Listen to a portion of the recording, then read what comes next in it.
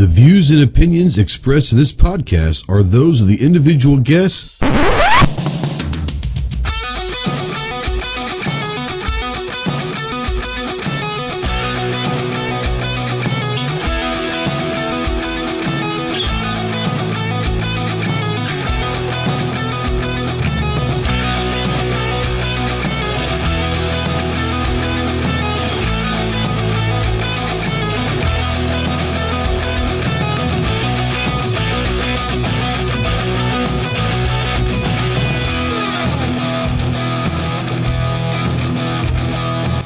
What is going on, my Go Squad? Welcome to the Armed Citizen Podcast Live. This is episode number 327. We are live, as always, on YouTube to over 150 countries worldwide. If you're out there in the live chat, go ahead and say something. We don't know that you're out there unless you do. If you're watching this in replay, or especially if you're listening to this in podcast form, the conversation does not have to stop right here. Utilize the comment section, ask any questions, make any comments saying, hey, you are one ugly freaker, or this show sucks, whatever. Leave them out there. We'll respect everybody and listen to everybody. But like I said, if you are out there in the live chat, go ahead and say something. Tonight we do have a special guest. We've got Clover back here kind of running the board and going to be helping out co-hosting. If you have any questions out there for our guest or for myself or whatever, go ahead and tag myself or Clover, and we'll try to get through those questions throughout the podcast. If you want to text into the show, yes, you can text into the show. Utilize the Ghost Tactical Hotline presented by our good friends at Wilder Tactical. Go check them out at wildertactical.com. That phone number is 530-364-4678. If you're a veteran, really anybody, but especially if you're a veteran and you're in that hole, you're in the darkness, and you're looking for some light, call me, text me, email me 24/7. I cannot give you medical advice, but I might be able to walk you through, talk you through some stuff. More importantly, can probably just be a pretty decent ear to listen to you. If you are looking to get towards someone that can get you some medical attention, remember two things. One, you are not alone in this fight. You have a lot of brothers out here that are willing and able to help you in any way possible. And two, the world is a much better place with you in it. So please, utilize the Veteran Crisis Hotline, 1-800-273-8255. Once again, 1-800-273-8255. Veterans, press the number 1. We are spotlighting, as always, United States Marine Corps. If you have any questions on what it takes to earn the title of United States Marine, see the website marines.com. And as always, we are a proud member of the, well, I should put that banner up there too, don't I? Of the Self-Defense Radio Network, and we're also pretty soon going to be added to the Firearms Radio Network. But right now, we are still a proud member and always will be of the Self-Defense Radio Network. So go check out your favorite Pro Gun, Pro 2A podcast over at selfdefenseradio.net. Let me get this off of my ugly mug and say hello to everybody out there.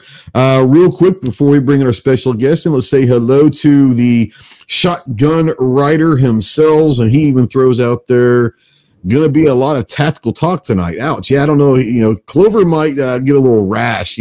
I get rashes when he talks shotguns and revolvers and all of that. He gets a little bit of a rash when we talk tactical gear. But, yeah, he is here, as always, from the great state of Texas, the tactical leprechaun himself. What's up, Clove? Hey, man. Not a lot. Everything good? Yeah. Yeah. Good. Finally dropped the last video from SHOT today. Oh, yeah. Nice. Bittersweet. Nice. And I say from SHOT, it was the Wolverine event. So folks need to go check that SHOT out. Week. There's a lot of stuff that encompasses SHOT Week, Yeah, when they get done with this live stream, go check that one out, especially the end. Especially the end. That was the coolest part. Burp. That's all I gotta say. A lot of burp, wasn't it? A lot of burp. And Chris knows, he heard that, his face lit up. He knows what burp means. And our special guest tonight is a good friend for, 5-6 years now. We met at SHOT, maybe 2018, 2019, something like that. 2020, I think. 2020? Okay. Yeah, so it's been 4 years now. That's crazy. It seems like long, but it also seems like it was yesterday. From HRT Tactical Gear, we got our buddy Chris. I'm surrounded by Chris's tonight. I don't think I like this. I don't like this at all.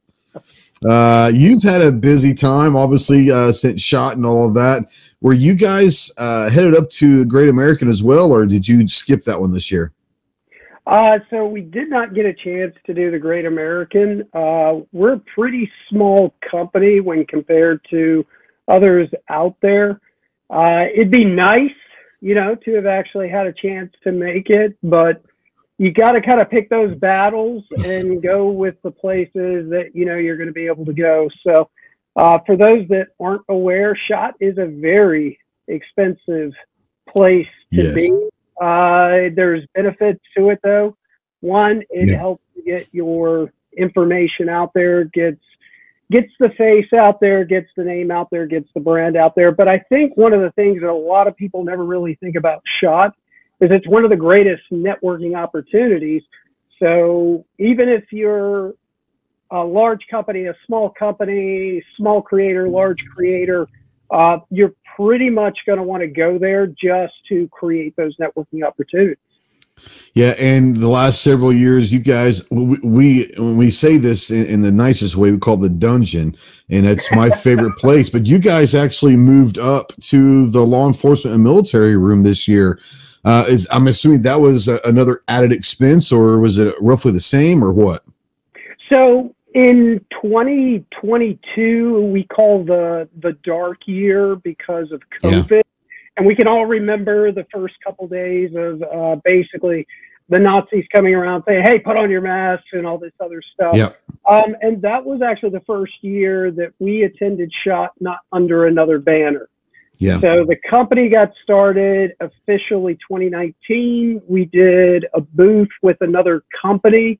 And as a small business, you're never going to do everything alone. It's just, I want to say that it's not that it's impossible, but it takes time to build. So we were really lucky. We had connections with other companies at the time. They asked, hey, look, you guys are building more kit than we are. So would you guys be willing to help take up a portion of our booth? So 2019, 2020, we kind of piggybacked into their booth. 2021 was canceled. Yeah. Then 2022, they brought everything back, and we were like, look, we've got to stand on our own. We can't just consistently ask others to help out. So we did go to the dungeon for 1 year. Yep. I think probably within 20 days, the NSSF reached back out, and they were like, hey, we got one empty booth at this level. It's going to be this much extra. And we basically said, hey, look, if you don't get the ability to be seen, it's going to be really hard to grow. So it was worth the investment, and I think that's where we're going to stay. It's a really good spot. Well, I think for you guys and knowing you guys and the products that you put out, I think it's actually a perfect spot for you. I mean, obviously the commercial consumer is a big part of it, but I mean, the LEO side of things, I think is probably a big part of your business as well and all of that. So I think it's a good spot for you. That's just me. Well, a lot of people, they're not really familiar with our history. So we started out as a training company. Mm-hmm. We worked with a lot of different law enforcement agencies. We did different things, less lethal. We had connections within the industry. Kind of worked as doing a lot of stuff that no one really wanted to do, but then we did civilian classes on the side. And then we started to regrow the training side around 2015, and we started bringing in guys from SWAT teams so that they could start doing more SWAT-based training. And then we started looking at, well, let's transition over to gear. Yep. And since quite a few of the guys that were on the training side, what they were more interested in was not so much the military side. They were like, look, everybody in a SWAT element, they're pretty much using military specific kit. It doesn't mean that that isn't going to be a functional set of kit, but we have different mission sets. We do things a little bit differently. Let's start looking at something that could be more towards law enforcement. And that's actually when we really started marketing to, more so being a South Central Ohio location. And then eventually the company really started to grow within that community. We started to pick up more on the civilian side. And as time has gone along, we've actually started to increase sales to individual military, veteran communities really started to basically start to purchase because we get a lot of requests from them saying, hey, do you guys offer vet discounts? And we do offer certain discounts for certain groups and stuff. So if you are out there and you're like, hey, I'd really like to buy this, but it's just a little bit out of my price range, reach out and we can see what we can do for you, especially if you've served. We think it's a fair deal. So. Yep. No, and you guys, if you've been watching the channel, love working with Chris and HRT. My go-to carrier is the rack plate carrier. That it's actually in my vehicle. I didn't even think about bringing it in tonight, which would have been really, really great. But I did have let me put this right here first. I've got the belt system, and this is I've got the belt system here at video, and I tell you what, it is the arc belt, but it is by far the lightest. We're going to jump into some products here in a second, Chris, but it is definitely. I go through a lot of belts, and I'm hard on my belts, and I'm a kind of a junkie for those things. But for sure, it is the lightest, hands down, war belt. I'm going to bring this up real quick and just do this.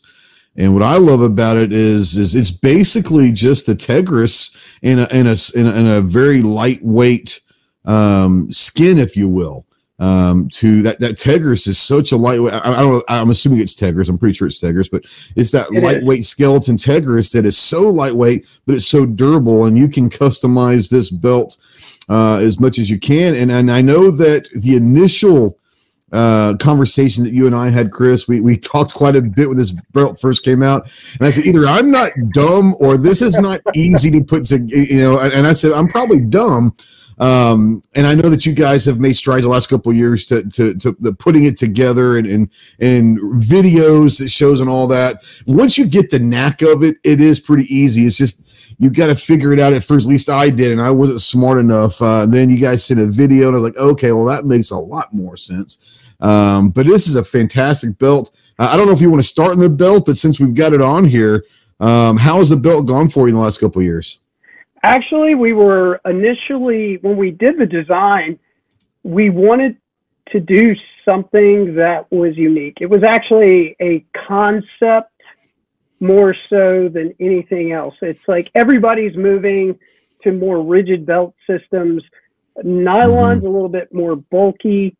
We had access to the laser cutters plus Tegris, and we wanted something that was going to be light, rigid, but also contour cut. So every nylon belt that you're going to buy, they're almost always straight. There's nothing in sense wrong with that, but they're all eventually going to build that contour over time. But it also led to sag components where your pistol is heavier, so it will start to kind of pull in and pinch down on the belt. So the lead designer on it, he wanted something that could go towards the law enforcement side, but also be a really useful belt for people that just want to do range day events, but they want to cut down on the weight. People that were looking for competition shooting, because we actually got some good feedback from some competition shooters. And we were like, can we actually build a hybrid between something tactical as well as something competition that doesn't just look like another competition belt? So we did some testing on the initial designs. We made a few small changes, but I think in the end, we came up with something that worked. But if it hadn't been for us designing the magazine pouches, we never would have pushed the belt. So when I got my belt for testing and review for the T&E, mine was already put together. Oh, yeah. So that's why when you reached out, I was like, hold on, let me find somebody that's put like 8 of these together. Yeah, he got me in touch with the engineer, and he was like, well, it's you got to do this. I said, okay, like, I know for you it sounds simple, but I eat crayons and I need for you to speak like I need you to marine proof this. And he goes, okay, so if you do this and then that, I was like, that's what I needed to know. Yeah. Like I said, once you get the hang of it, it's easy. It was just that first like couple threads. You're like, okay, I'm not getting this. But no, what I do love about it is it is, like you said, it's incredibly lightweight. It's hands down the lightest belt, but it doesn't give away any structural integrity. It doesn't feel like it's flimsy at all. It's a very, very durable and all that. It's just light, which is, you guys, you know this, every ounce on your hips is like a pound on your back. So you're trying to minimize any extra weight. Now, our friend Kyle out at Anderson Manufacturing says he sees a lot of the HRT gear that Guardian run last year. He says guys are swearing by the belts. So it's good to hear that stuff, you know? Well, actually, the same guy that I basically connected you with, he goes to a lot of the running guns, and he does a really good job of basically chatting with as many people as he can, trying to showcase the kit, do a lot of that stuff. And that's actually where we do a lot of T&E for the products that we're bringing out, because if you've ever done one of those events, one, it's taxing, tiring. So if you're going to find cherries anywhere along the body, that's where you're going to find them. If you're going to find integrity issues in the product, that's where you're going to find it at. So we try to get out to as many of those as possible. We also do some sponsorships for those because it takes a lot of organizational components for those groups to put those things together. And a lot of times they allow the guys that we send out to do it the day before, and then they will kind of help pay back by being range safety officers because you've never done it. It's an absolute blast. But from a gear maker's perspective, it's an excellent proving ground to try to prove that this is a good concept of operation. Yeah, and this is just how I have mine. It's a minimalist setup, but that's kind of what I like. With the HRT, you got the rifle mags, and I put my pistol mags in front of them. So, but you can see those right there. I love the Cobra buckle. I'm a big Cobra buckle fan. And then I chose to use the and it's just one of those QLS holsters from what the hell their name is. I don't remember their name, but I have about 10 of these. And Safariland, maybe? Safariland. Good Lord. Yeah, thanks. It hasn't been that long of a day for me, but apparently it's been long enough. But this is my minimalist setup. But I love it because you go back here, you can put med kit, you can put magazines, pouches all over, whatever you want. And it's very, very simple. But yeah, I use rifle and pistol all in one, and then the Safariland QLS. I run that. Like I said, it's a perfect weight. So I'm loving it. Kyle's a Marine also. Chris is a jarhead as well. So, for all you jarheads out there, Chris is a crayon eater as well, which is nice to be able to have a brother that's doing really good work. And obviously we try to support all veteran companies, but especially Marine either owned or run or operated companies. As long as there's a tie, we're always trying to look into helping them out as well. Like I said, I've known Chris for now going on 4 years, and he's a good friend, and we always enjoy. You came on the Ghost and Clover podcast this year, live at SHOT Show, which I think was a really fun one. Hope you guys had fun with that one as well. Yeah, that was definitely a hard act to follow with Ron talking about all of his willingness and capability to get back to society. But in all honesty, I've definitely thought that is the way that companies should actually operate. If you're making profits, you're doing well, you should be sharing the profits in some form or fashion to help do goodwill. A lot of companies, they're not just working an 8-hour day to make ends meet. They may be doing 12, 15 hours a day, especially in a small company environment. But that's sometimes what it takes So to see him being able to go from what he's doing with Rikers plus doing other things, very inspirational. Glad that he can actually do that, and it just makes other companies want to be better. Yeah, for sure. Guys out there, real quick, make sure if you guys have any questions on any of the products or the company or for Chris at all, go ahead and put them out there. We're going to make sure we get those questions to Chris and have them answer them right here in live to you guys directly. So we talked about the arc belt. What do you want to talk about next? I know you guys had a couple products with the light and everything at SHOT. Is that something you want to touch on now, or where do you want to go from here? So after 2022, we had the Advanced Weapon Light System. A lot of people like to call it the nipple light because it uses the omnidirectional activator. That was actually a happenstance thing that we came across. Valhalla Tactical, if you've never heard of that company, they're another small company in Columbus, Ohio. We've always had a really good working relationship. We wanted to do a light system based off of the ODA because it was unique, but it was also capable of being used for multiple types of things. And we really like the fact that it built in a redundancy component. And a lot of people really don't think about it. Surefire, one tail cap that they do have a redundancy component to it, but it's really hard to access. And that's not talking bad about Surefire. They're a great company. Yeah. But we also wanted to do something that was going to be able to reach out and give good illumination at distance. And I think that was the hardest part with the light. And I think that's probably the most expensive R&D we've ever had to go through. Plus doing prototypes and then doing the building, then the T&E, and then getting the feedback, and then doing the torture tests, making sure that it's going to survive. And then trying to maintain that. So from the time that it was released to the time that it is now, we really have a hard time trying to keep certain models in stock. For us, that's a great thing.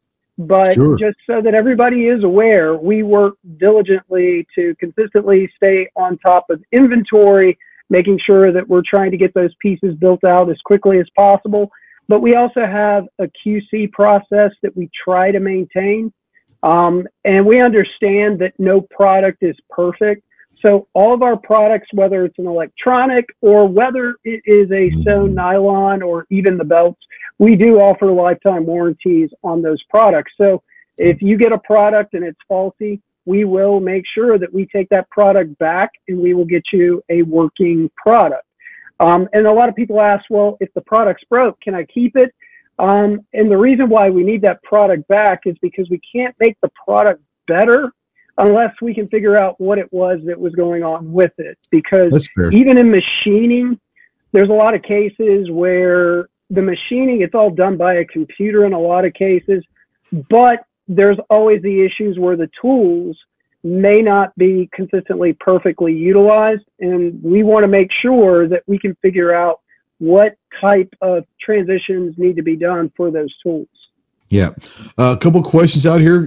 Clove, I saw a couple here from Sykes and from other people. If you want to go over those, or you want me to go over them? That's them. You can take them away. Yeah. Okay. So Sykes wants to know, do you have a combo light with an IR white light combo? And I know that you guys were working on some bump helmet lights I saw at SHOT, but I don't know if those are out yet. Are they not? All right. To start the first question, do we have an IR white light combo? The answer for the short term is no.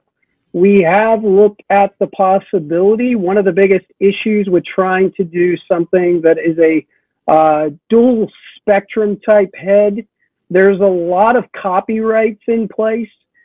So what is the most simplistic designs are generally the ones that are the most copyrighted.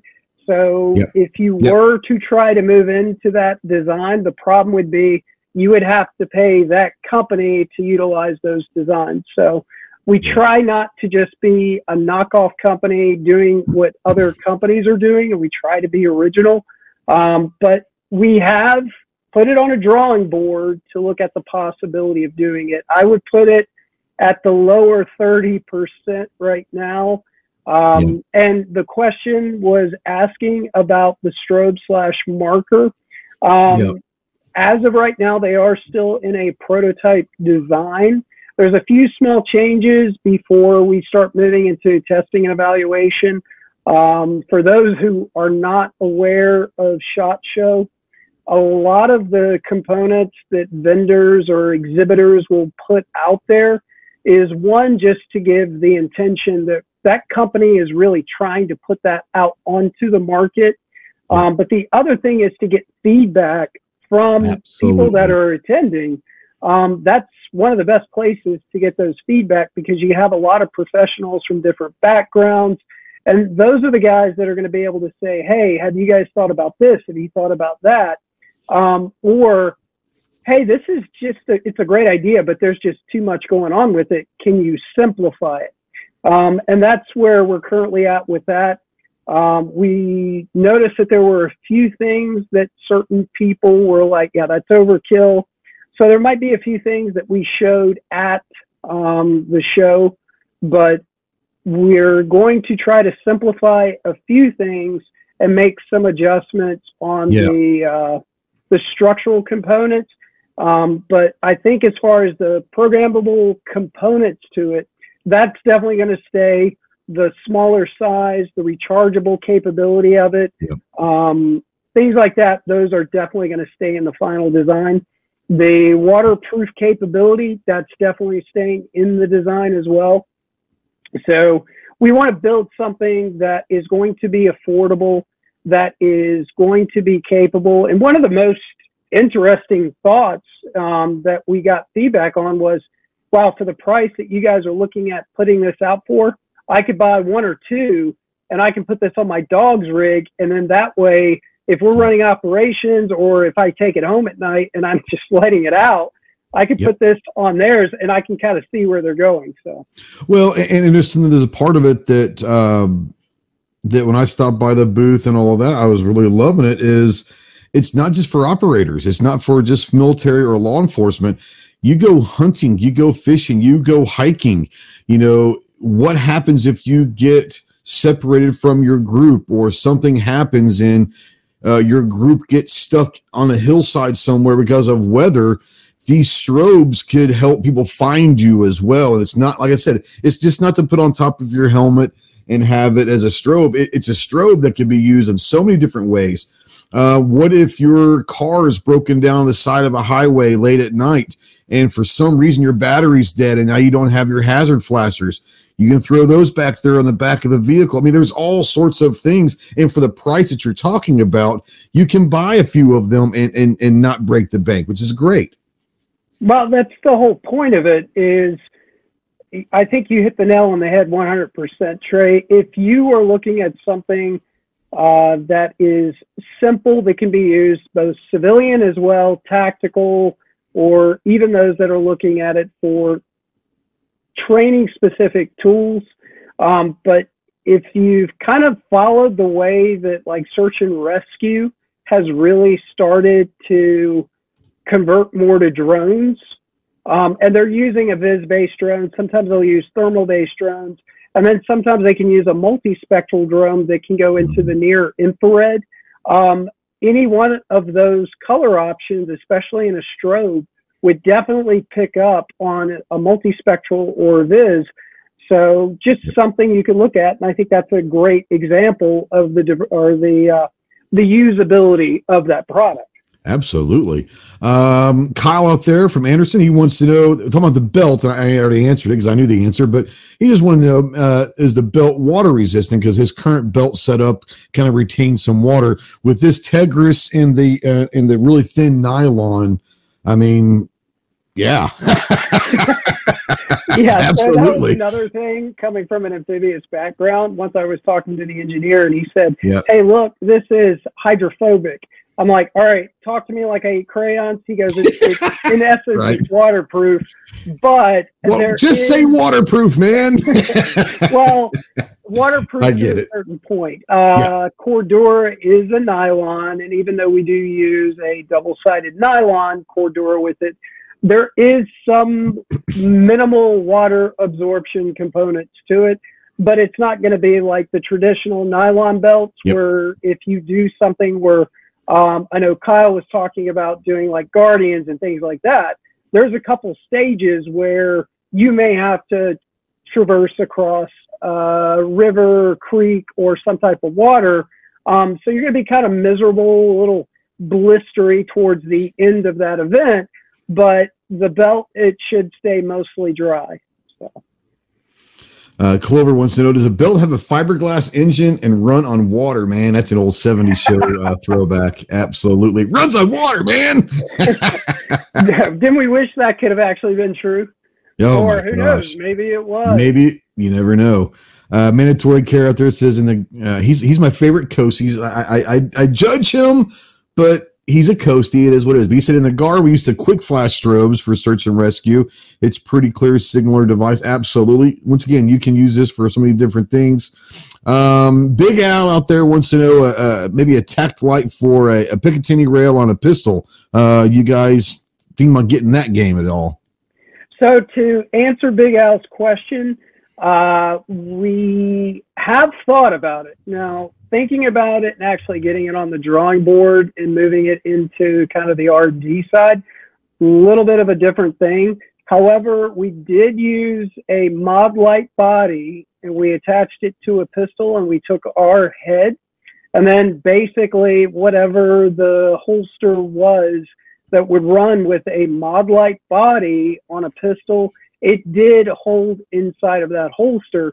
So as of right now, we've got to take things kind of a little bit slow. And I do appreciate the questions because that kind of piques the interest on things that we can look at for the future. But as far as electronics go, electronics are the most expensive to do R&D on. Yes, they are. And you've got to bring in experts who understand this way better than some of us do. But yeah, it's something that we have discussed, but that wouldn't be something that you would probably see at 2025 or 2026. Who knows? Maybe 2027, that might be something that we can get into. Our goal is to really refine the AWLS as well as the upcoming HLS. It's basically our handheld. So once those two are firmly on the market, which the AWLS is, and once the HLS comes onto the market, then we can start looking at, an R&D process to look at a possible pistol light. However, here is one thing I will say. You do have to look at the market, look at who you're going to be competing with, and then say, can we bring something to the market that is going to actually better or be able to compete with what's already on it? And I think right now with pistol lights, that's a really tough challenge. I wouldn't put it past the guys that do a lot of the engineering stuff because we have quite a few that are actual engineers that work for the company or partners or owners. But again, it's a really hard thing to do when you look at the current market. So well, and you're looking at companies, a few years ago, well, let's say 10 years ago, it was, Surefire, and it was Surefire, and it was Surefire. And now you've got companies like Streamlight, which I'm a huge fan of Streamlight, coming in, making amazing products at half the price of Surefire. And it's like, okay, like you said, do we want to take our time and our resources, which time is a huge resource, but time and resources to go after something that we don't know if we can really break into that market, because it is kind of saturated with some of the Chinese companies that are out there. The light game is starting to get kind of saturated a little bit. Or do we take our time and resources and focus on other things like carriers, like the IFACs, like I tell you what, and I can't wait, but briefly, we're just talking about the windbreaker. that's just something that's kind of cool as hell. I mean, it's just something that is doesn't take a lot for R&D, I'm assuming. And I'm going to bring this up here and share my screen on this one. Boom, share. There you go. Now you're sold out of the multicams. There are people out there. I'm sure you'll maybe getting some more in, but as of a couple of days ago, you were sold out of multicam. Is that correct? Actually, we weren't just sold out of multicam, but Ranger Green pretty much cleared out almost right after multicam. But anytime you look at the tactical side, multicam and Ranger Green are generally going to be your fastest selling products. I love the green. I call it Odie green because that's just, but yeah, I love the green. It's something, I've got so much FDE and black that the multicam, but the green is something you don't see a lot of companies going after sometimes. And I love it. So one thing that I've always found interesting about green is green isn't always a tactical color, because when you start looking at outerwear, green can be a really common color. Even if it's Ranger Green or olive drab, it can still fit in with just a normal looking color. Black, same way. Coyote, in theory, can get close to it. But patterns, they stand out. Some call them Gucci flage, depending on the pattern. However, I do know that for some of the new stuff, we talked to a lot of people at SHOT about this, which was, hey, what new patterns are you going to bring out eventually? And we are in discussion, since the windbreaker has done really well in a short period of time. We are going to restock, hopefully sooner rather than later. But the idea is to slowly but surely start expanding with different patterns. And one of the ones that we are kind of bouncing around right now is M81. I know some people, they love it. And then there's the other but I love God's plaid, But yeah, once we can get a restock, and I'll be honest, we had no way to think that it for those was. who don't know the M81, that's the woodland design, which is we call God's plaid, but it's phenomenal. Chocolate chip, I think, would be great for those of us. That was on my list. Clover is saying real tree, please. And then we got Wes out there saying tiger stripe. So yeah.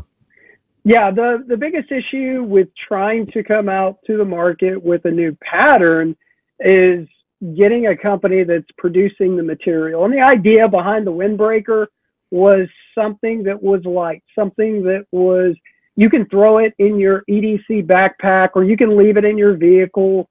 But yeah, woodland is definitely something that is popping up on the board. And I think we will probably move in that direction. Don't hold me to it at this second. But yeah, the goal right now is to basically start getting that production line streamlined so that we can stay in stock as much as possible. You're talking about under $35 for this thing. And like I said, it rolls up and it comes in like a little pouch bag that you can throw in. Your go bag, keep it in your vehicle. I mean, for that kind of price, get 2 or 3 of them and stage them in different vehicles or whatever. They're great. So I'm looking for, $35, $34.95. I mean, you can't beat that. Well, the whole idea behind the design was something lightweight, something that's going to be easy to maintain in a consistent area. And I think you said it also, which is, hey, if you buy one, why not get a second one? Because, hey, if you've got the wife or, you've got a son, who knows, you might be out on a hike one day and then the wind picks up or just a little bit of rain. Now, they weren't designed to be a rain jacket, but most windbreakers, they do have some water resistant properties to them. However, if it's outside of 10, 15 minutes, it would probably go beyond its capability. So, absolutely. Clove, I know you got a question back there. Come on with it. Yeah, with the textile, with the fabric, without giving away any trade secret, can you go into what type of fabric or textile the windbreaker is? So Or what it's similar I'll be to, honest maybe? with you, Clover. I don't do a lot of the back end You're not a design. seamstress? Come on, man. I'm not a seamstress. I do apologize. No, it is a lightweight nylon. I think it's a 70 Cordura, a 70D Cordura. 70D, yeah. Yeah. Okay. So Okay. it's a very lightweight system. And because of its lightweight, it does fold up to an extremely small package. And that was the goal that we were going for. And then there were other components to it in the design. One was a non-traditional pocket system. If you're doing a pullover, and a lot of times if you're wearing a plate carrier, that lower pocket area can kind of get caught up depending on the torso length of an individual. If you're shorter like me, then the pockets are harder to get to. So we went with a chest pocket design, and inside the chest pockets, there's also two smaller pockets where you could put your cell phone or even fit a rifle magazine. So if you wanted something that you can carry a little bit on you, those are also options with it. And then another component that we were really debating during the building process was it's got to be, the hood needs to be big enough to fit a helmet under. Absolutely. So that had to be part of the design process. And then finally, we wanted something that wasn't going to be too bulky in the front of the hood, because most parkas, they do have that rigid projection to it. And that kind of reduces a lot of your peripheral vision. And that's one of the things why we went with the elastic around the hood. We went with elastic around the wrists. So that way you have a consistent lockup. And then on the bottom, wanted to add in a bungee / shock cord option so you could tighten it up, but also have a slightly lower portion on the rear, so that way if you sit down, it's not going to just be getting caught up. So got a little bit of extra stuff on the back as well. Absolutely. We got some questions about the jacket. Clove, did you finish up? Do you have something else you want to bring up? Oh, he was talking about the hood and your peripheral, and you'll remember this from range day. So I had a wonderful coat that I bought this year specifically for the trip to, shot, and knowing that range day tends to be cold or windy. And of course I wore it, and the hood on that thing is exactly like you're talking about. Warm, wonderful coat. I'm not knocking it at all, but the hood, when I had that hood on, it drove me insane with the loss of peripheral. Like Ghost, the other ones would be walking beside me. I couldn't even see them. I didn't know if they were behind me 3 or 4 steps or 10 steps, or they were right there, and it drove me insane. So kudos for thinking about that issue with the hood for sure. Well, I mean, that was one of the reasons why it's nice to be a smaller company. You can kind of take a list of a lot of your pet peeves and things you want to kind of avoid. But then there's also, what does the market demand? So we took a chance. Hopefully we're getting a lot of good feedback from those that are purchasing.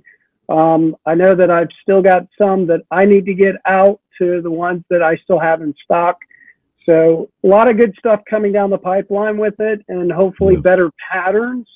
So as we grow, we would like to expand this line, and who knows, maybe 2 years down the road, we might have a version 2 to add on to it based on customer feedback. So, Sykes out there says obviously he doesn't go to, he needs a big boy size. He needs a 4X. Right now it goes XL, I think, maybe XX.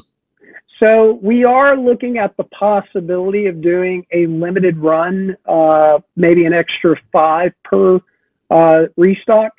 That would be one of those things that, being a smaller company, we kind of have to put it into perspective. But that's always something that we can discuss, because we do get a lot of people when we get lifestyle products in, they'll come back and they'll say, hey, I like the sweatshirt. Do you have it in a XXL, or do you have it in this? So we are trying to listen. We do understand, that there's some guys out there that, got a little bit more. Maybe if you put it out there in your social medias or something saying, hey guys, those of you interested in the big boy sizes, double X through 4X or whatever, we're going to do a quick run, but they need to be pre-sold. And maybe that gives you an idea. That could be an interesting thing, a way of doing it, you know?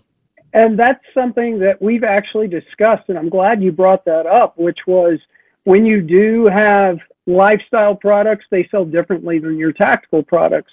So we could do pre-orders and offer the possibility of like a 2XL. But again, that's something that goes through the sales guys. I get input that I can pass on to them. They have their department. I deal with the branding. I'm the one that's lucky, though. I get to go out and have these awesome conversations with you guys, chat with people that are buying the kit, go to the shows, actually sit down and listen to their feedback. And then take that back to the guys. So that's where I really enjoy the part that I do, which is, hey, look, I'm just a messenger. But at the end of the day, I'm not only a messenger for the company, I'm a messenger to the company. So absolutely. Sykes says, hell, he'll double the price if he can special order one, you know. This is something that Wes brought up out there, and I'm assuming maybe for hunting reasons, wants to know if the jacket's kind of quiet. I don't know. He didn't put any context, but I'll assume maybe for the hunters, they don't want something that's going to be really loud every time they move. Animals can hear or whatever from however far away they are. I don't know, but it wants to know if it's a fairly quiet jacket. And that's actually a really good question, especially when you're dealing with nylon. I've been wearing mine for about 2.5 months now. Yep. Unfortunately, if you live anywhere in the Midwest over the past 2.5 months, it's been kind of chilly, but I still try to wear it. I'll just put a couple base layers underneath. And I wanted to figure that out as well. And from what I have discovered, it is a quiet jacket. Now, if you're doing like rubbing with the nylon on nylon, there will be some sound. But that's going to happen. That's going to happen. And it's not like the same material in the thicker corridor or the woven corridors where it's more for rainproof. And yes, those do have that kind of high pitched sound as you're moving.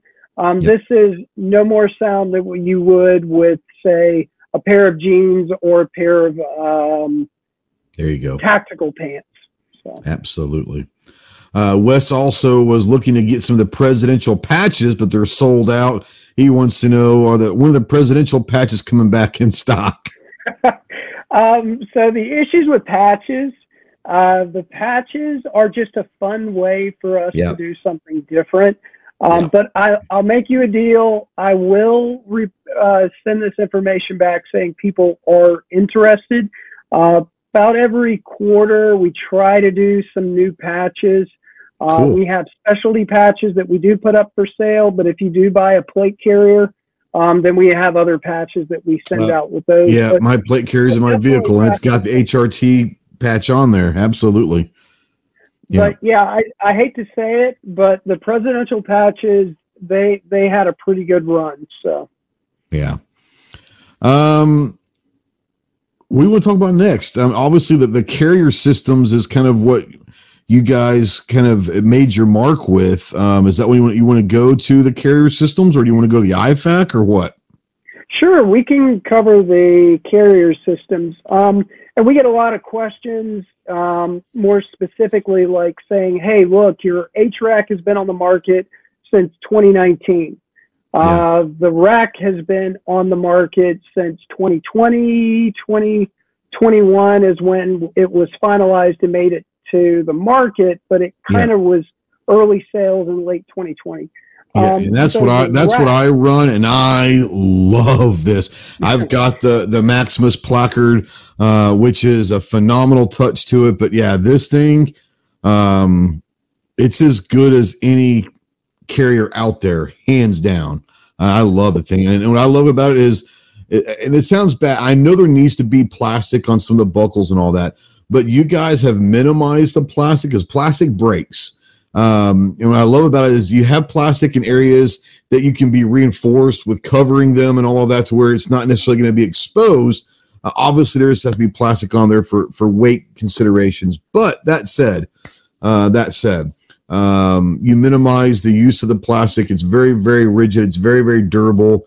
And like I said, there's other. We'll go through the different plate carriers, but the rack is what I run, guys. And there's videos on my channel with it on many. I use it in many videos on there, and I love this thing. So you want to kind of go through. I'll put them all up here. You can kind of go through the differences, if you will, of what each one is. So on each of the ones that you have displayed there, the most recent and the most new that we have in the system is our LBAC system. So that was the load-bearing adaptive carrier. As you've seen with the belt, it does have that Tegris interface. And one of the things that we wanted a shared compatibility between belt and plate carrier was when you're wearing it, you're not going to have your cummerbunds or the belt, for that matter, to start to have that loop or that drag or that droop to it. So it does have a tongue or tail capture, however you wish to refer to your tips. But those go into slots, and the cummerbund. So if you need to wear plates on the side, or if you have to carry a little bit of a heavier kit on your belt, or your cummerbund, it isn't going to droop and sag. The other thing is it runs on a chassis system. So that was the hardest thing to design. But unfortunately, it's one of those things that there's not a lot of companies out there that was doing it. So we wanted to do something that we really saw a need for. So the chassis system, what that does is it helps spread out the weight over your shoulders as well as across the midsection, especially towards the torso. And it makes you carry, it allows you to carry, I should say, heavier plates without actually feeling the fatigue. So when I went through the T&E portion on it, I threw in 2 separate style plates. I ran steel plates because they're heavier. And then I ran the level 4 ceramic. And when you pick it up by your hand, you can obviously feel the weight. But once you put it on your body, it does do a much better job of distribution of that weight. I've run both. I have run the steel plates in there. Currently, I have the level 4 ceramics. Love the ceramics. Once again, we're talking about ounces here, but ounces equivalent to pounds and all of that. Sykes wants to know, is HRT that makes the Tegris removable panel to carry a backpack? So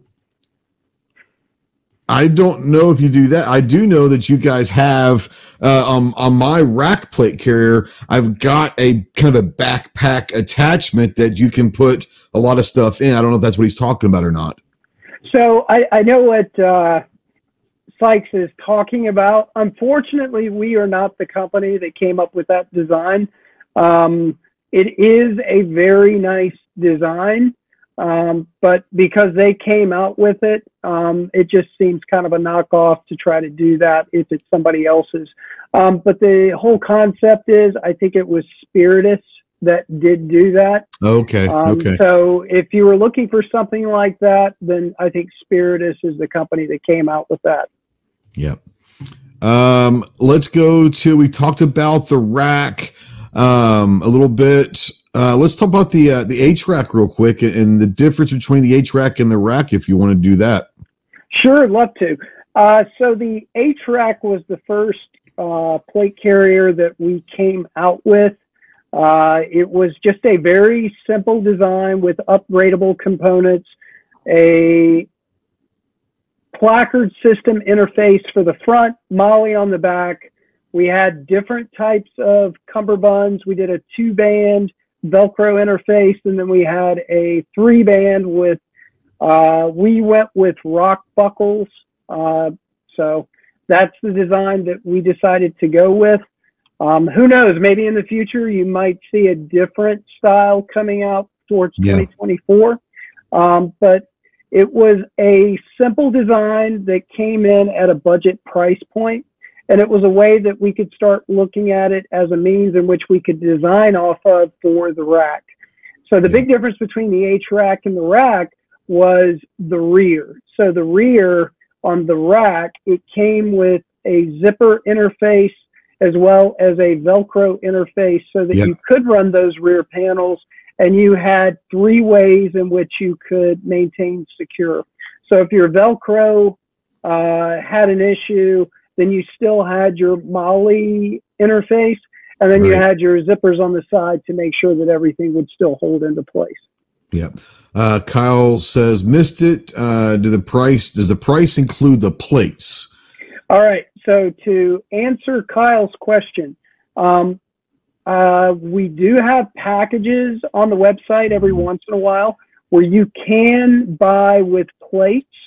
And there's different options for plates. I know we did switch over to HiCom for our upper echelon plates. For those who aren't familiar who HiCom is, they do a lot of DoD contracting, especially with the plates. And then we also carry a more budget-friendly option, and that goes through a company called AceLink. If you've never heard of AceLink, they build a really good set of plates that don't cost an arm and a leg, and they do have different options. They have a more budget option, but they also kind of have that more pricey point. But we wanted to carry something that was going to be more comfortable. So we have everything from just a standard 10 by 12 SAPI style to multi-curve. And I think that's the direction that most ballistic companies are trying to move to, is a multi-curve, because if you can take the top portion of the plates, especially next to the sternum notch, and you can kind of bend that in towards the sternum, it is a little bit more comfortable when you're running your plate carrier. Yeah. Me personally, when it comes to carriers, there are a couple companies that are doing it, and they're hard to find these days. But swimmer's cut. Have you guys ever thought about doing like a swimmer's cut? I just like the way that they come in a little bit stronger for. It sounds bad, but getting that rifle in the correct shoulder weld, sometimes carriers get in the way, and you have to get. Now I've found a way around that. It's a new stock from Valiant Dynamics. It's called the Evolver stock, and it's amazing. Anyways, but is a swimmer cut design, is that something that is possible down the line, or is that just something that it's probably too much R&D and investment in that one little thing? So a swimmer's cut for any plate carrier design, it's actually a really simple process. You would just adjust the plate bag dimensions, and then just basically sew so that it just concentrated, because the swimmer's cut goes a little bit more towards the notch, then goes out, drops, and it gives you basically from here over to have a better rifle stock. For us, the reason why that's kind of hard to do is storage space. So as we have those come in, we would have to start carrying those in different colors and things like that. However, I will say this, we do have something that could be a possible fourth design coming out. There's so much things to go into it right now. One would be plate bag design, shoulder strap designs, because everybody's looking for something more modern. I can say this right off the top. Whatever we do come out with, it is going to be laser cut. It's not going to be using MOLLE interface in the traditional format. It would still be full lifetime warranty on all the stuff that we are doing. And it would also integrate our panel system as well as a placard system. So, I know the panel is awesome. I love the placard. That's just me. It's easy for me. It's I've got everything right here in my workspace. It's not in the way. It's not intrusive. I don't know. I love it. Now the panel, I'm sure it's amazing also, but I guess I've just over the last few years I've grown to love the placard. So that's kind of how I roll. And that is the future. Yeah. It's for probably the next decade. The Yeah. question will be interface points. Sure. Like some companies do use like the G hooks, others are using Swift or other types of buckles. Yeah. It just makes mission transition a lot easier. And when we go around and we get a chance to talk to people that are still doing operations regularly, they've said that ever since they switched over from a Molly-based system where it's completely static and it takes a significant period of time for transition, the placard system saves them so much time. And I always thought it was weird that you're starting to see certain agencies that are moving from rifle back to a 9mm, especially like hospitals for like quick reaction teams. They want to reduce the amount of possible push through of a round. So 9mm is kind of the happy medium for those groups. So we do get a lot of requests because we offer different inserts. But I was going to say that I've got an insert that you sent me. It's an MP5 insert, but guess what? Guess what fits in them perfectly? The 30-round Glock sticks. Like they fit in them perfectly. So for me, I love running PCCs, and so that's how right now mine is set up. Is I've got pistol mags here, but I've got PCCs inserts inside that placard. So now I've got 3 or 4 30-round stick mags for the PCCs, which is awesome. So I do love the fact that you do have different inserts, whether it's for 7.62 or 5.56 or 9mm. These things can really be changed very easily. If I can do it, anybody can do it. Well, that's the whole point, simplicity, right? If Absolutely. You build something that is way too complicated, that isn't a tie-in to a previous way of doing things, a lot of people will kind of get turned off. And as much as progress, I know a lot of people are going to hate me for saying that word because they'll take it into the political context. But as far as like gear design, that progress does have to come, and it needs to be moved at a pace so that basically the end market kind of keeps up with it. So we've had some crazy designs that kind of went a little too far. But I can say this from what I've seen for 10 years down the road, a lot of things are going to stay similar, but there's going to be some changes in there that are going to seem like they just don't make a lot of sense in the beginning, but it's because of mission adaptation for operational components. Absolutely. Now Clover's in there. He says he's a little confused. What you got, buddy? I ain't no little confused. I'm majorly confused. So I stepped away for a second. Yeah. This is not my forte anyway. So I know what Molly is, right? Uh-huh. You guys are talking about panels and placards and like what? So what this placard that I'm showing on the screen right now, what it does is it hooks up to the front of the carrier on top of the plates on the outside, and I wish I had mine here. I could show you. It's in my vehicle. But it velcros, it hooks up. You can lift it up to put your, the cummerbund on, and then it folds over and velcros. But what it is it's got 2 like basically GP pouches in the front. Put whatever the hell you want to. I put magazines. You can put IFAK, whatever you want. It does have an IFAK thing that I use. It comes with one where you've got availabilities of having a first aid kit holder or whatever.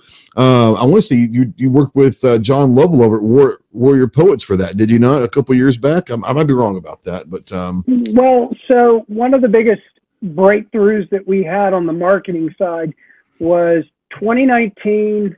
Our first year to the booth. This was before I was an official partner with the company. I just kind of went out and just helped because I was coming in off of the training teams, helping out on that side. So they're like, hey, who wants to go to Vegas? And then it was like, who wants to pay their own way to go to Vegas? And I was like, oh, God, that's going to suck. So I decided to go help out, and then we ran into John because at that time we were right at where the upper echelon.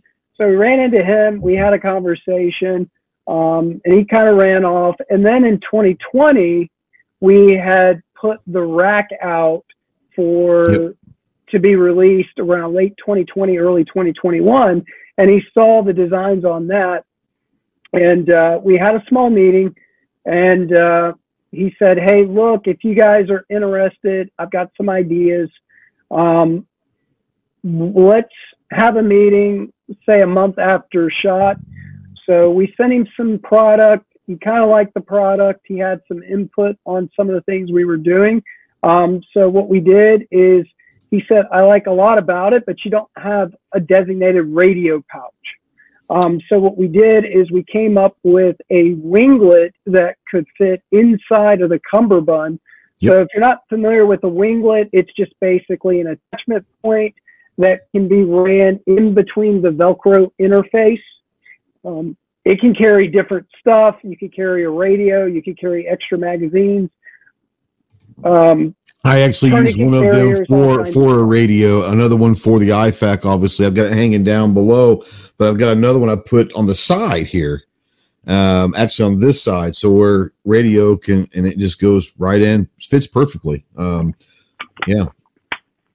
But the placard, going through real quick for Clover before you go on, Chris. Clover, the placard system is an organizational system that they use for their carriers, whether it's mag pouches, GP, they've got all sorts, but the Maximus placard that I have comes with two basically GP pouches, the insert for either ARs or what kind of magazines up here, and then a couple pistol mags on the side, if I'm not mistaken. I think there's one on each side, if I'm not mistaken. Yes. So the whole idea behind the placard system was when you put your pouches onto the Molly, it was pretty much there to stay, because depending on the Molly interface for it, it could really take a good amount of time to take it off, but even more time to put it back on. So the placard idea came from a few moons ago. I think it started in like 2017 when the initial placard designs, maybe a year before that, but it was a mission requirement so that you could transition your front administrative or magazine component so that you could change that out in under 60 seconds. Yeah. And the placard system is kind of the same way that M-LOK was, which, hey, after we came up with all these designs, unfortunately, Keymod kind of lost that battle, even though I always thought Keymod was better than M-LOK, but, you know, I guess. Ooh, those fighting words for a lot of people. I always thought that the Keymod was a little bit easier to get components attached. You tightened it down, and it fit the way that it was supposed to. I'm not against M-LOK. I know it's here to stay. It's just like HD, DVD versus Blu-ray back in the turn of moving into like 2008, 2009. So we're going to age ourselves. It was like VHS and Betamax, you know. Well, if you don't remember that, you know, you're not that cool anymore. So. That's right. Absolutely. I always thought Keymod was a little bit quicker. But I don't disagree. I kind of like Keymod. I really like M-LOK now, but Keymod's not terrible. It was quicker. The problem was very few things made themselves available to the Keymod footprint, and so that's probably why it kind of died. I don't know. I really don't know why. It was weird to look at. Maybe I don't know. I think one of the biggest issues that I always heard the jokes was that Keymod looked like a penis all over in its design. I mean, like I said, it definitely looked like a weird thing, but I think it's probably. Like I said, I like M-LOK, but if you don't get the M-LOK tightened perfectly, it's been known to pop. There, lights and different attachments have been known to pop off. You didn't really see a whole lot popping off of key mod. That's just no. But the other thing about M-LOK is if you take off an attachment piece, depending on the thickness of the rail, sometimes you would lose that back nut, and then you would be fighting with your system to recapture that. And then it's just another piece of headache. But again, like I said, I know the battle is fought. The end user decided that. So M-LOK was better, I guess. Now, Scott up there makes a terrible, tragic mistake in assuming that M-LOK beats quad rails. I'm team quad, #team quad rail. So you're talking to the wrong guy there, Scott. So I do think that quad rails were one of the best transitions in technology. So anybody that was DOD or other agencies around that time, and they actually got to go from the plastic fiberglass handguards to the Picatinny option. Yeah, it was definitely mind blowing. And then, might want to start wearing some gloves with it, or just kind of get used to it. It could hurt your hands at times, but I'm a quad rail guy. I do like quad rails. Well, it has its purpose, but it's still a classic and it still functions. And as long as that's the case, that's all that really matters.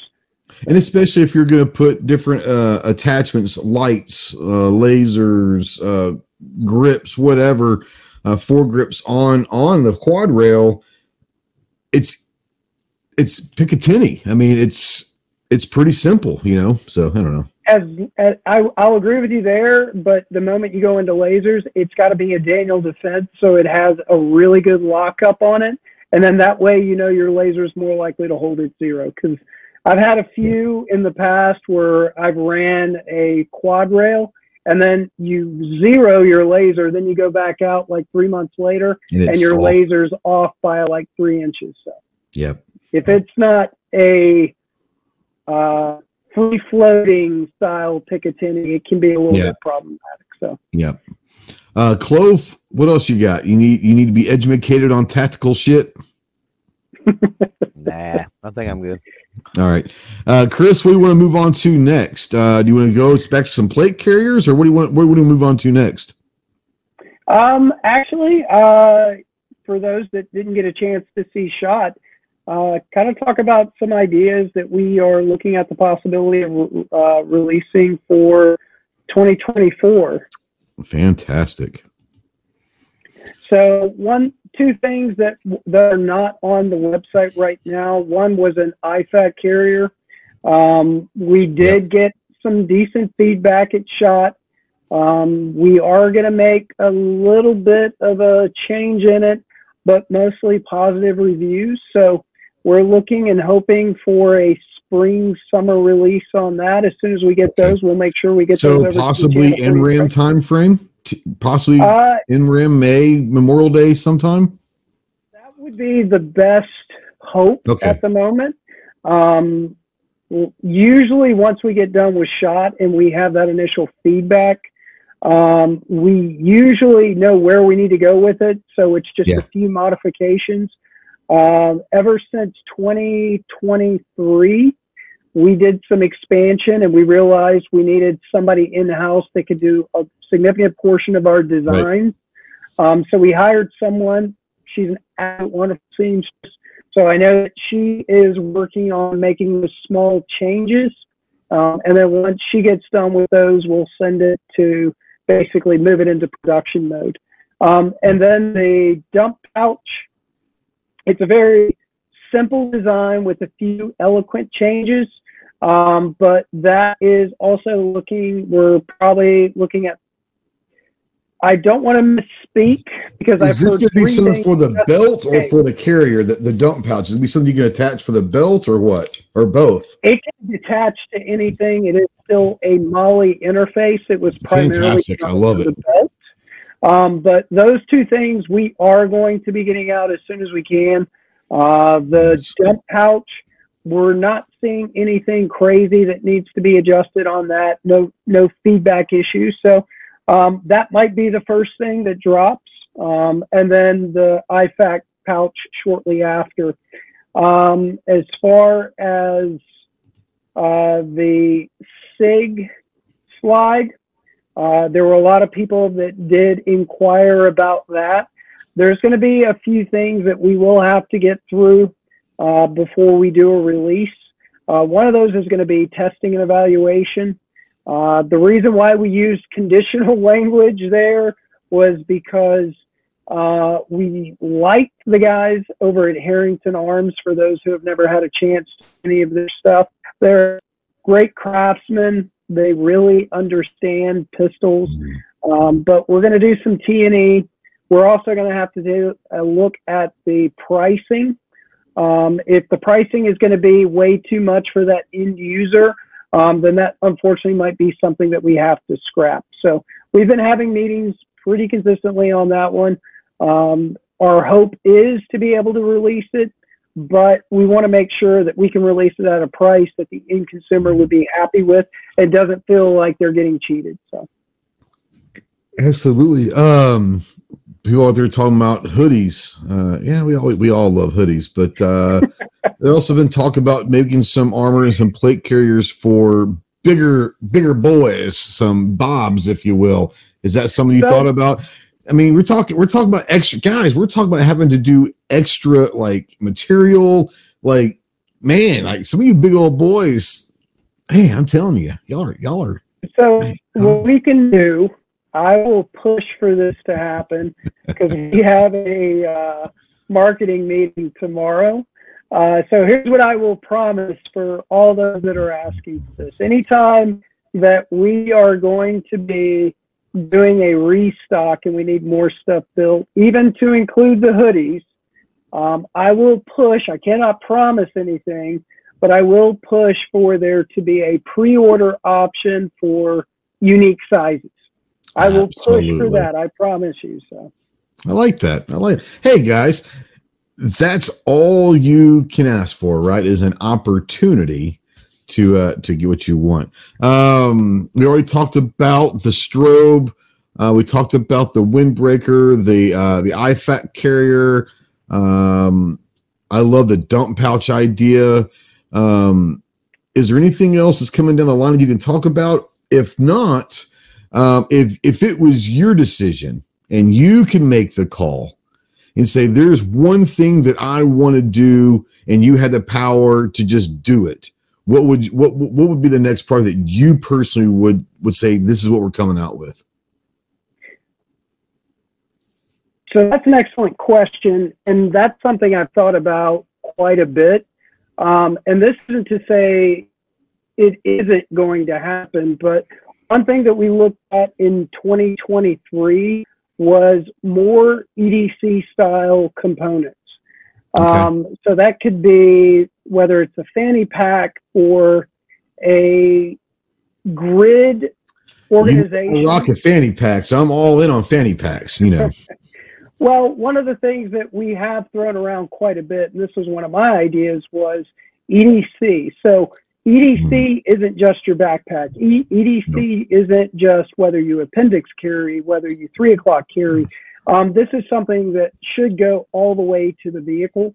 So one thing that I have been pushing for is a grid organizer that would be similar to one of the questions that others asked before, but it can be used in backpacks. It can be used on the backside of truck seats, car seats, trunks.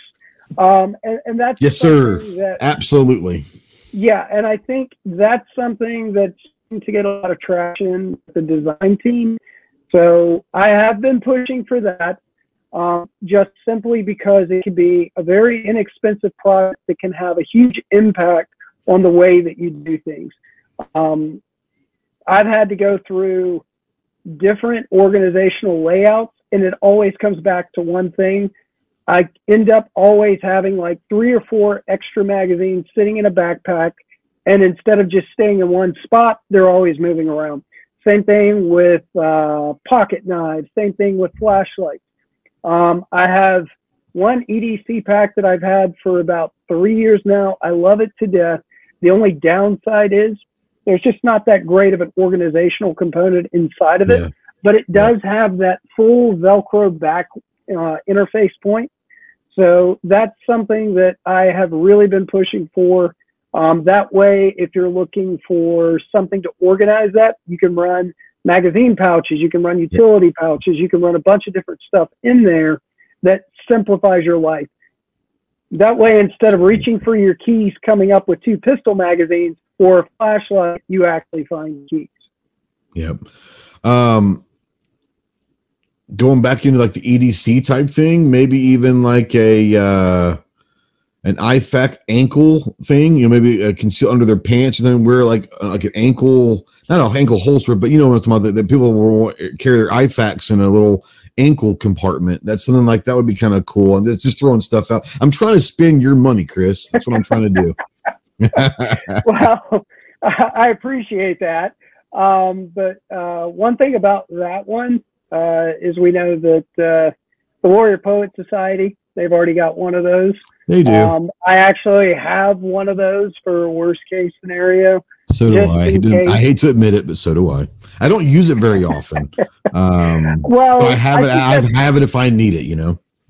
Well, I don't carry it around my ankle. What I actually realized is it's one of those things that can be broken down into a really small component, and it just sits in that compartment between passenger and driver's seat.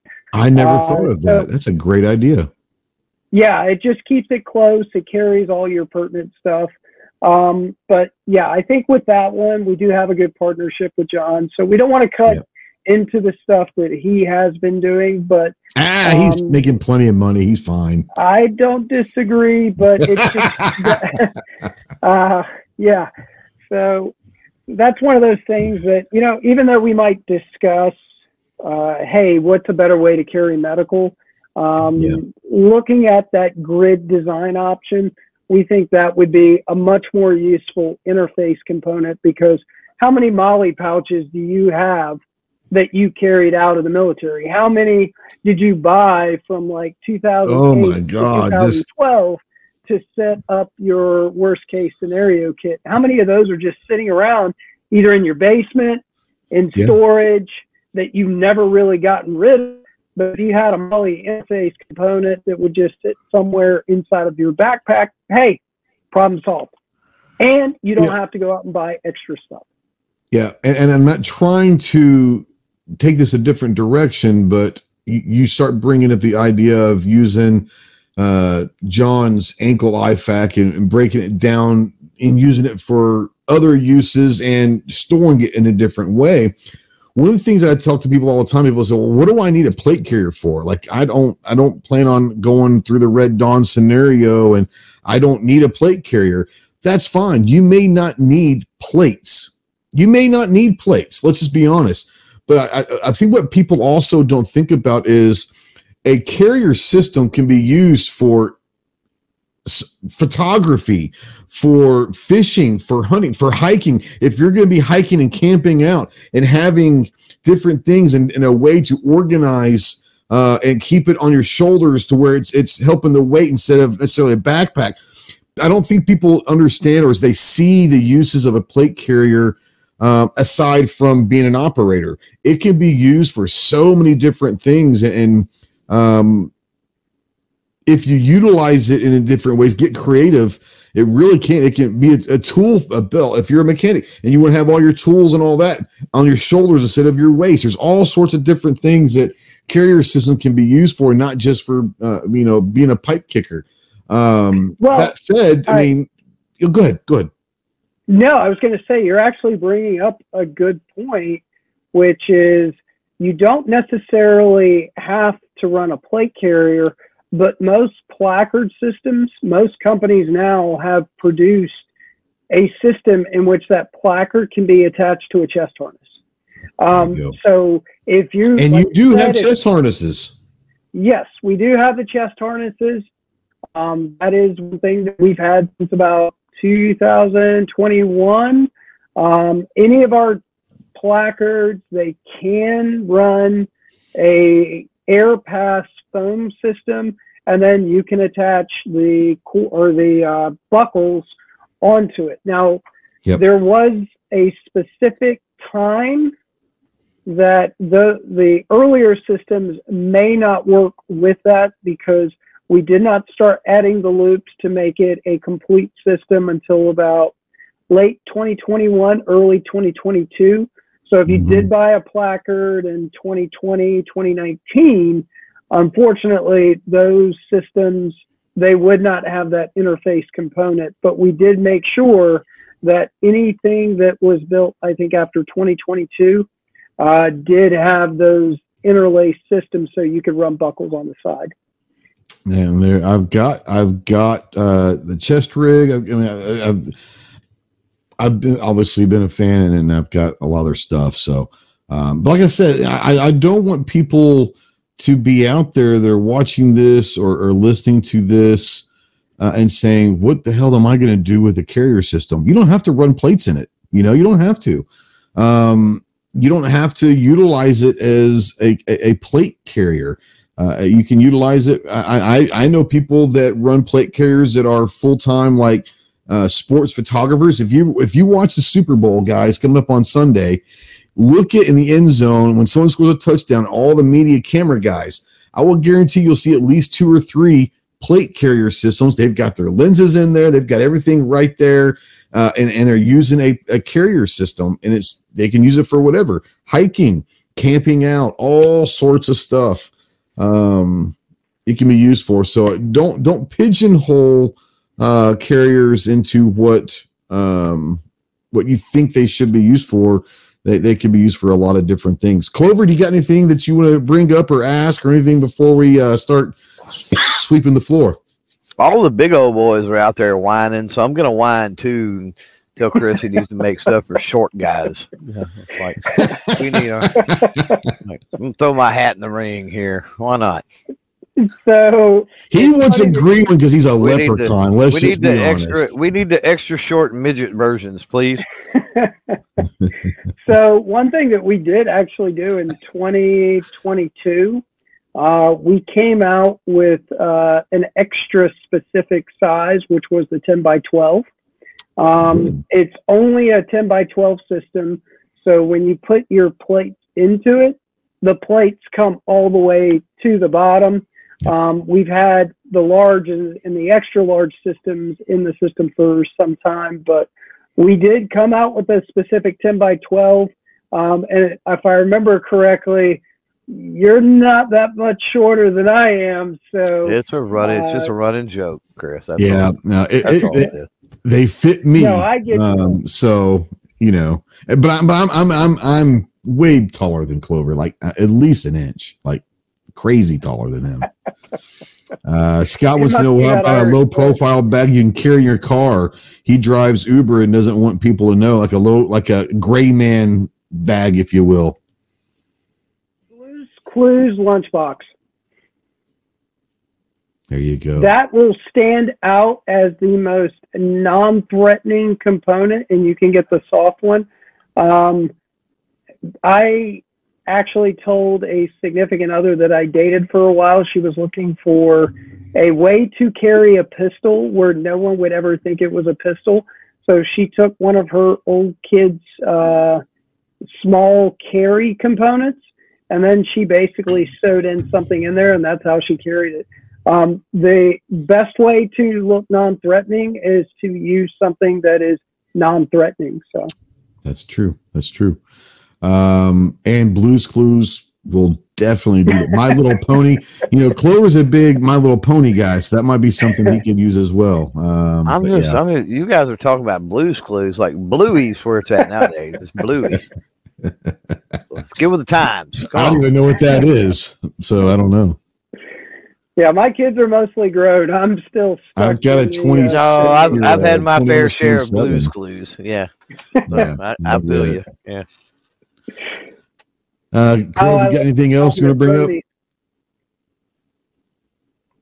Clove, you got anything else? Nah, man, I'm good. Okay. I'm going to put, I've been putting the link out there quite a few times. Keep putting it out there. But I want to give you a chance to talk about anything we didn't talk about real quick. I also want to let you have an opportunity to talk about websites, social media, places they can find you and all that stuff. Obviously you can find HRTtacticalgear.com and you can find their Facebook link, their Instagram, their YouTube link. You guys have started to do some more videos in the last year or so on the YouTube channel, which I kind of dig. I'm liking that. So, yeah, the biggest factor that we really wanted to make a change on is we are definitely thankful for the creators that were out there as we were coming up, and we try to help them out as much as we can. So if they reach out to us, we're like, hey, what can we do to kind of help you guys? And same thing for this channel as well. If you guys are down, we would like to do a giveaway. So that way we can come up with something. You guys can find a winner. And then that way, once the winner is chosen, they can reach out to me and then we can deliver on the final product to say thank you to both you and Clove, as well as those who subscribe to you guys. So we can talk about something offline that can work. Let's do it. That sounds awesome. I mean, everyone loves, giveaways and stuff. So we can definitely come up with something. And we talk about offline and all that. We can talk about how it needs to be working. We'll announce it and run it forever long. We think, we can definitely do that. I think that'd be great. So thank you for that. Nope, no worries. And as far as social media goes, we do have our official site, HRT Tactical Gear, Instagram, Facebook, YouTube. It's still the same. We understand there are issues with YouTube where certain things you can and cannot do. For those who aren't aware and are just new to this, you'll find out very quickly once you start going down that rabbit hole. But the other thing that I would like to say is just with every company, I'm kind of just someone who likes to get my fingers into a lot of different stuff. So I did start a new company with a couple other partners from different areas called Jawless Hog Tactical. For those that are going to be in the Midwest in the next year. Spell that. Is there a website yet? There is a website. It's called Jawless Hog Tactical. JAWLESSHOG. JawlessHogTactical.com. There it is. I love that logo, by the way. I'm going to put this out here, the link out here. Jawless Hog Tactical. That's a badass logo. I love that. That is great. Well, one of the reasons why we wanted to start the training side of the company, this is not affiliated with HRT. This is because myself and one of the owners, we were part of the original training group. Gotcha. So we wanted to come back and actually rebuild out another training group. So we found two very experienced SWAT guys. One had a significant military background, absolute wonderful pipe hitters that we were very, very much, we love their style of teaching. It's not necessarily the hostage rescue taking style CQB. They started to break it down, a much more statistical style component. So we basically sat down, we went to a couple trainings that they were offering, and we said, hey, let's make this into a company. So JHT, it went official, I think, back in May, June of last year. So anytime I get the opportunity to go any type of media on the HRT side, I always put that towards the end of it. Absolutely. As long as we're not stepping on any toes or anything. But you're my guest, Chris. Obviously, you represent HRT, but you're my guest. You're my friend. You can talk about whatever the hell you want to talk about, brother. Yeah, I saw that Mr. Sykes said he's actually attending one of the CQB classes in March. That's absolutely wonderful. He missed the NVG class, he said. Yeah, so we did recently just drop some LE-specific classes. I know we get a lot of slack for that. And something that I will be open and honest about is getting a private range to actually be able to do tactical training, sometimes there's a lot of issues with that. Especially at night as well. Especially at night. So we have been able to reach out to people who own private land, and they've been more than willing to help us out pending that they get a slot in the class. But yeah, we are going to be doing 3 LEO specific classes in the Dayton area. We've got some classes that we're actually going to be doing at Muscatatuck Urban Training Center. I know a lot of people may be familiar with it. It's in Indiana. Ironically, I have a lot of weird people from Ohio that watch the channel, so they probably are aware of it. I don't understand why. Well, that's why we're trying to promote it, Trey, just to say, hey, look, not only do we have the you guys take 2 people to spell 4 letters. It takes 2 people to spell 4 letters. I don't understand this. No. But yeah, that's we were very happy with the stuff that we got done last year, but we are trying to expand that. So a lot of people are like, when do you actually sleep? Sleep, that's a luxury I wish I got more of, but it is what it is. Is this something that down the line with JHT that maybe will travel for course if someone wants to bring you in? Let's say to Arkansas, someone wants to bring you and I can say, hey, I've got 10, 12 guys or 20 or whatever you would need. Is that something you guys would say, hey, I've got a spot for you to do this? Would y'all be willing to go get on the road and do some training elsewhere down the road maybe? Yes, we would. Fantastic. So I might know a guy, just saying. Yeah, so if you said, hey, look, we would like to do a night vision class, we can guarantee 10 to 12. So whoever the organizer is, they could reach out to me. And then if they can get people in the seats, then we can always help out with the organizer and say, all right, we get this many seats. We can talk about some stuff on the back end to kind of help out that organizer. But yeah, and we do offer for like the night vision components. We do have a couple extra set of nods. Nice. I was going to ask you, do you provide some, at least a couple? We have a limited amount. But SHOT was actually really good this year for the JHT side, and the director of training, one of the partners, he's just a lush and a social butterfly. And he just has the ability to basically talk the underwear off of people. So great guy. So he was able to go out, make a few connections with different companies and say, hey, look, we will definitely promote your kit inside the classes, give people the opportunity to see stuff. So try them out. Absolutely. Yeah.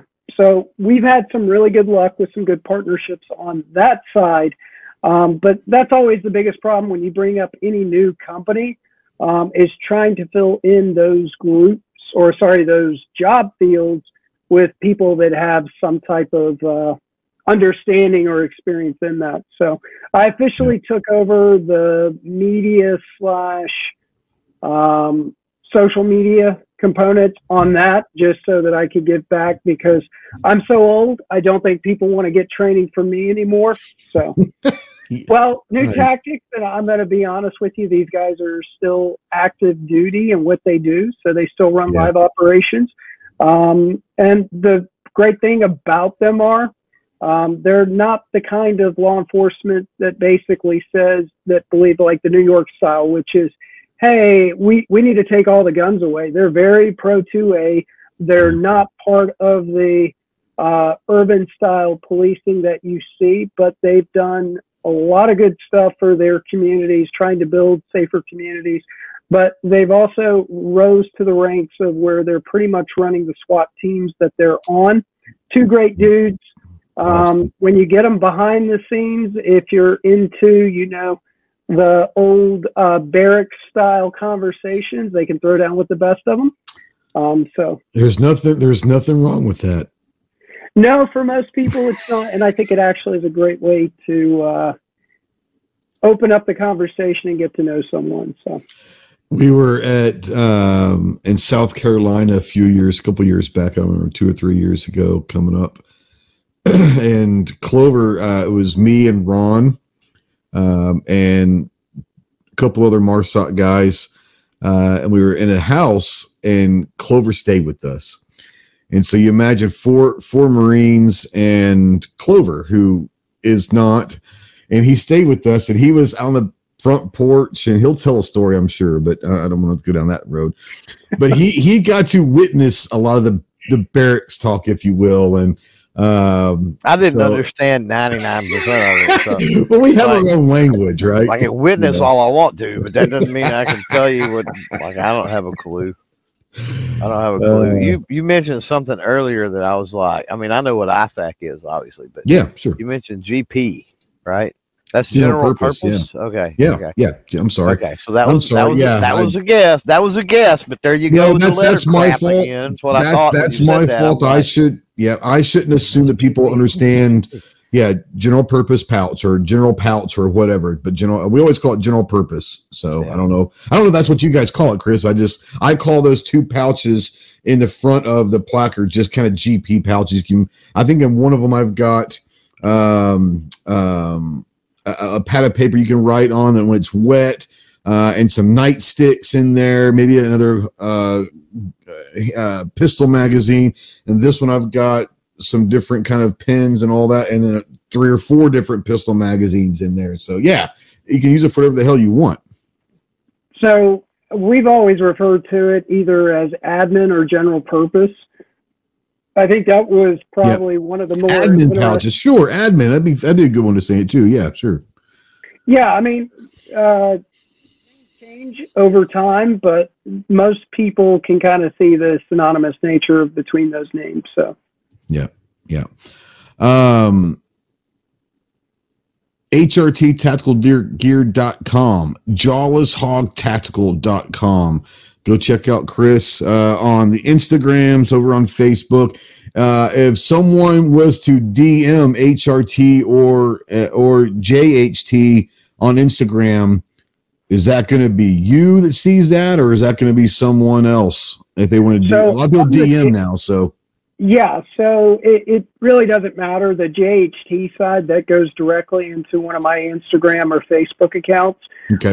I'm pretty rigorous about checking those every couple of hours because we get requests coming in. On the HRT side, it does go to the company, so the guys that are working up there constantly. I do stuff from home sometimes. I don't want to give your personal one out. That's why I didn't bring that up. I've got one specifically for the company. I know you do. Mine is HRT _outreach _ pull it up and put it out. I don't know, but yeah, I don't want to. But yeah, I didn't want to give out your personal one and all that. But a lot of people are going DMs now, and I think it's a lot of people think it's easier. So I just didn't want to throw that out there. So that one is actually my company interface account. I've got that one plus JHT. So if there's a request for information or anything like that, I'm happy to receive it. And every once in a while, I get a little hate mail in there sometimes. So I'm used to it. I get all kinds of stuff that come through. Usually the hate mail is from some Chinese bot company asking why I'm not using their VPN, or if I really want to represent their cologne company. And when I say no, they're like, oh, how dare you? So yeah, I get a lot of that, but keep it clean. And then long story short, if there's anybody that's curious or has questions about the training side or the gear side, but just to clarify, they are 2 separate companies, as you can imagine, for litigation purposes. I understand. Before we get out of here, Clive, I want to bring you in. Thanks for always being here. I know this was probably a little uncomfortable of a discussion for you, but thanks for being here. Anything you want to bring up? What do you got coming down the line? I know you just put the last SHOT Show video out this week, or maybe today, wasn't it? Yeah, it was earlier today. First of all, thanks to Chris for coming on, even though, well, I understood most of it till you got to the carriers, the plate carriers and stuff. That's where I got lost. Like the belts, the windbreakers. I'm waiting for the members only logo on the windbreakers. I think that's what I'm waiting on. So as soon as we can get some members only logos going on, we'll be good.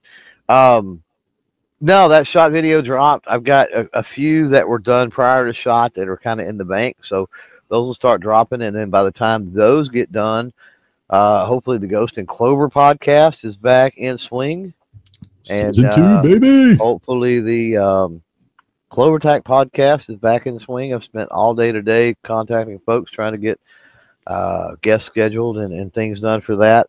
And hopefully some product is on the way in hand, and videos kick off. So going to be a lot of work. This is a lull, of course. I don't know. Should I say I was lucky or blessed enough to go to the Buyers Show this last weekend? I don't know. With all the complaining I did of how weird that thing was. You complain a lot. I complain a lot anyway, right? So, but yeah, it did shot and was home less than a week, and then kind of got invited to that Buyers Show, and it was kind of neat checking it out. It was definitely interesting to see that side of the industry. But we don't have anything basically until NRA as far as shows now, and so it's time to hunker down and get work done. Unfortunately, work done, and we'll get enough work done to get us to NRAM, and then it starts all over again with the summer products that are coming out. Man, I'm telling you, bro, the hoodies needs to happen. There's people that are going to burn this place down if you don't start doing hoodies. Just saying. And you got a really badass logo. Let's just be honest. So, I wish I could take credit for it, but that logo, at least the baseline for it, has been there since 2009.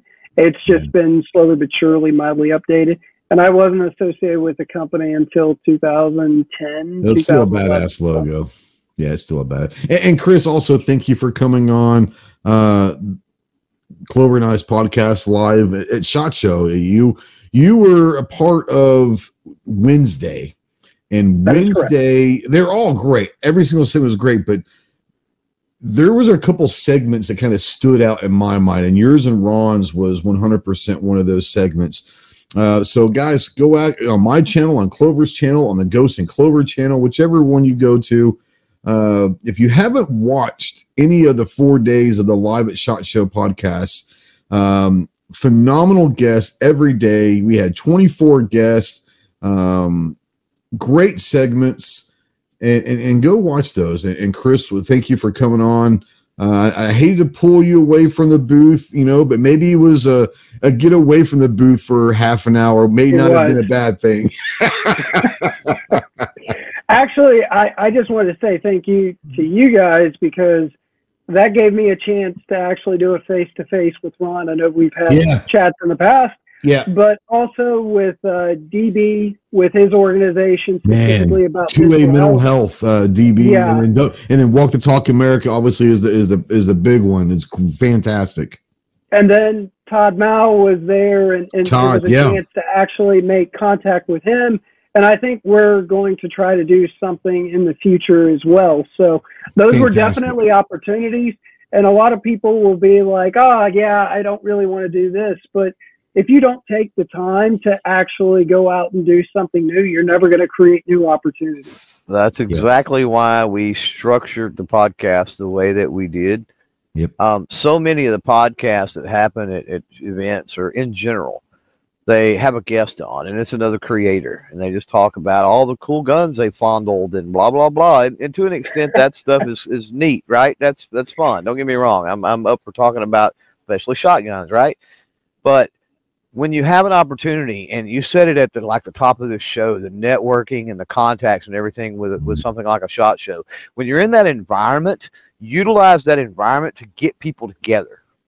And that was the whole goal of the podcast that we did, and why we broke the guests up the way we did and paired them off the way we did, was to try to maximize that situation to where people could get that face-to-face time and maybe make new contacts and meet new people and find out what all they're doing. So thank you again for being a part of that. Well, thank you guys. Love to get you back on next year. I'd be honored to. In case you guys didn't hear this morning, and many of you probably don't care, not country fans, Toby Keith did pass away. He had stomach cancer, been battling for a while. So rest in peace, Toby Keith. I hope he finished that list, right? I hope so too. You know what I'm talking about, I guess. I You're a Toby Keith fan, yeah. I do. There's also there's he wasn't everybody's cup of tea, but he had some great albums, and he had one of the greatest albums that ever came out post 9/11, and it was a patriotic album that he really focused on the armed forces and wrote songs about all the different armed forces and all of that. But yeah, man. I really like the early Toby Keith. That's not knocking on him, but I like a lot of the No, I get it. No, I get it. Well, anytime you're want to be a cowboy, right? Mm-hmm. Well, anytime you're dealing with people that are able to go in and touch people, even people like myself that weren't into country music, as I was a younger individual that kind of grew into it, Toby Keith was definitely on the playlist. Absolutely. His stuff was just fun for the most part. It was. I mean, I remember when As Good As I Once Was came out, right? And that brought a lot of people to country music that weren't country fans, but that song was a great, just catchy kind of a song. They'd be like, oh man, that's a great, that's a great song. And I think that I'm in Arkansas and he's from Oklahoma, and a friend of mine was his golf pro at his course that he owns for many, many years. And my wife and daughter used to go to Oklahoma City all the time and would go to his restaurant. And we sold in my shop, we sold the Toby Keith cowboy hats there, 10 years ago when they were the fame. I mean, yeah, it was, he's not by any means one of my favorite singers, but he's one of those guys who could just listen to the album and you're going to have fun, you're going to have fun. So, yeah, rest in peace, Toby. Hopefully, now he's not in pain and all of that. I know he was very good to the Oklahoma people. A lot of charitable work and all that. Everyone that I know that knew him said he was always having fun and he always took care of everyone around him. The people that worked for him, he took care of them. That's really all I need to know is if you're a good person, you like to have fun and you take care of your people, that's enough for me. So, Chris, thank you for coming on, man. I really, really, really appreciate you coming on. Looking forward to doing some work and seeing you. Are you guys going to be at NRAM this year in Dallas? We are debating it at this moment. For us to do the NRAM, we're looking at the costs. Last year was very simple because it's just a hop, skip, and jump across the border. It was pretty close, yeah. So we're going to do the cost, weight, budget analysis on it. If it looks like something that we can leverage to take advantage of, then we'll be there. But if it's something that doesn't seem to adjust to what we hope it comes out to be, then we unfortunately will miss it. But I know that we are looking at the possibility of doing TriggerCon, maybe one other show that need to make TriggerCon. But I will say this. We will definitely be back for the NRA show when it comes back to Indianapolis in 2025, I believe. I think that's what they were talking about because they wanted to alternate between the two. So we'll definitely be at the one in Indianapolis, but whether or not we can make it to the one in Texas, there's a lot of moving parts we would have to tack down between now and April. So absolutely. TriggerCon, I went there for the first time last year. Clover and I went. And I'm not going to lie, first starting out, I was like, this is going to be a nightmare. And I left that Sunday going, I can't wait to get back to Wichita, Kansas. Like, they did a great job. So, for sure. Clove, thank you for coming on as always, my friend. Chris, my friend, thank you for coming on. We'll have you back. You have an open invite. Anytime you want to come back, just let me know and we'll get you a link faux show. Guys, get out to the range. Be more proficient with your firearms. Stay in tune what's going on with all your local, state, and federal in the 2A world. If your elected representatives aren't doing their jobs, remember 2024 is an election year. we can take care of that. More importantly, enjoy your freedoms of being American, one of which is to keep and bear arms. Go check out Clover Tech. Go check out HRTTacticalGear.com. Go check out Jawas Hog Tactical. And we'll see you guys next week. Next week, we've got our good buddies from SDS Imports going to be coming on talking about all the cool weapon systems that are coming from all of their companies. SDS, the MAC 5, the MP5 quote's coming out. They've got a double stack. Shotgun. Okay, so Clover's going to talk shotguns. They have some badass shotguns too. So, Mandatory Carry, $12 super chat. Thank you, brother. Appreciate you. Appreciate you guys for watching. If you're watching this in replay or listening to podcast, thank you for lasting this long. We will see you guys next week. Semper Fi. Well, guys, thank you so much for listening to this podcast. We really do hope you enjoyed it.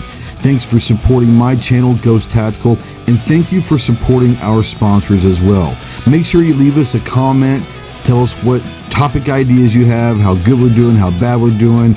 More importantly, give us a good rating wherever you listen to this podcast. Make sure you check out all of our projects over on our website, ghosttactical.us. And thanks again for listening. Semper Fi.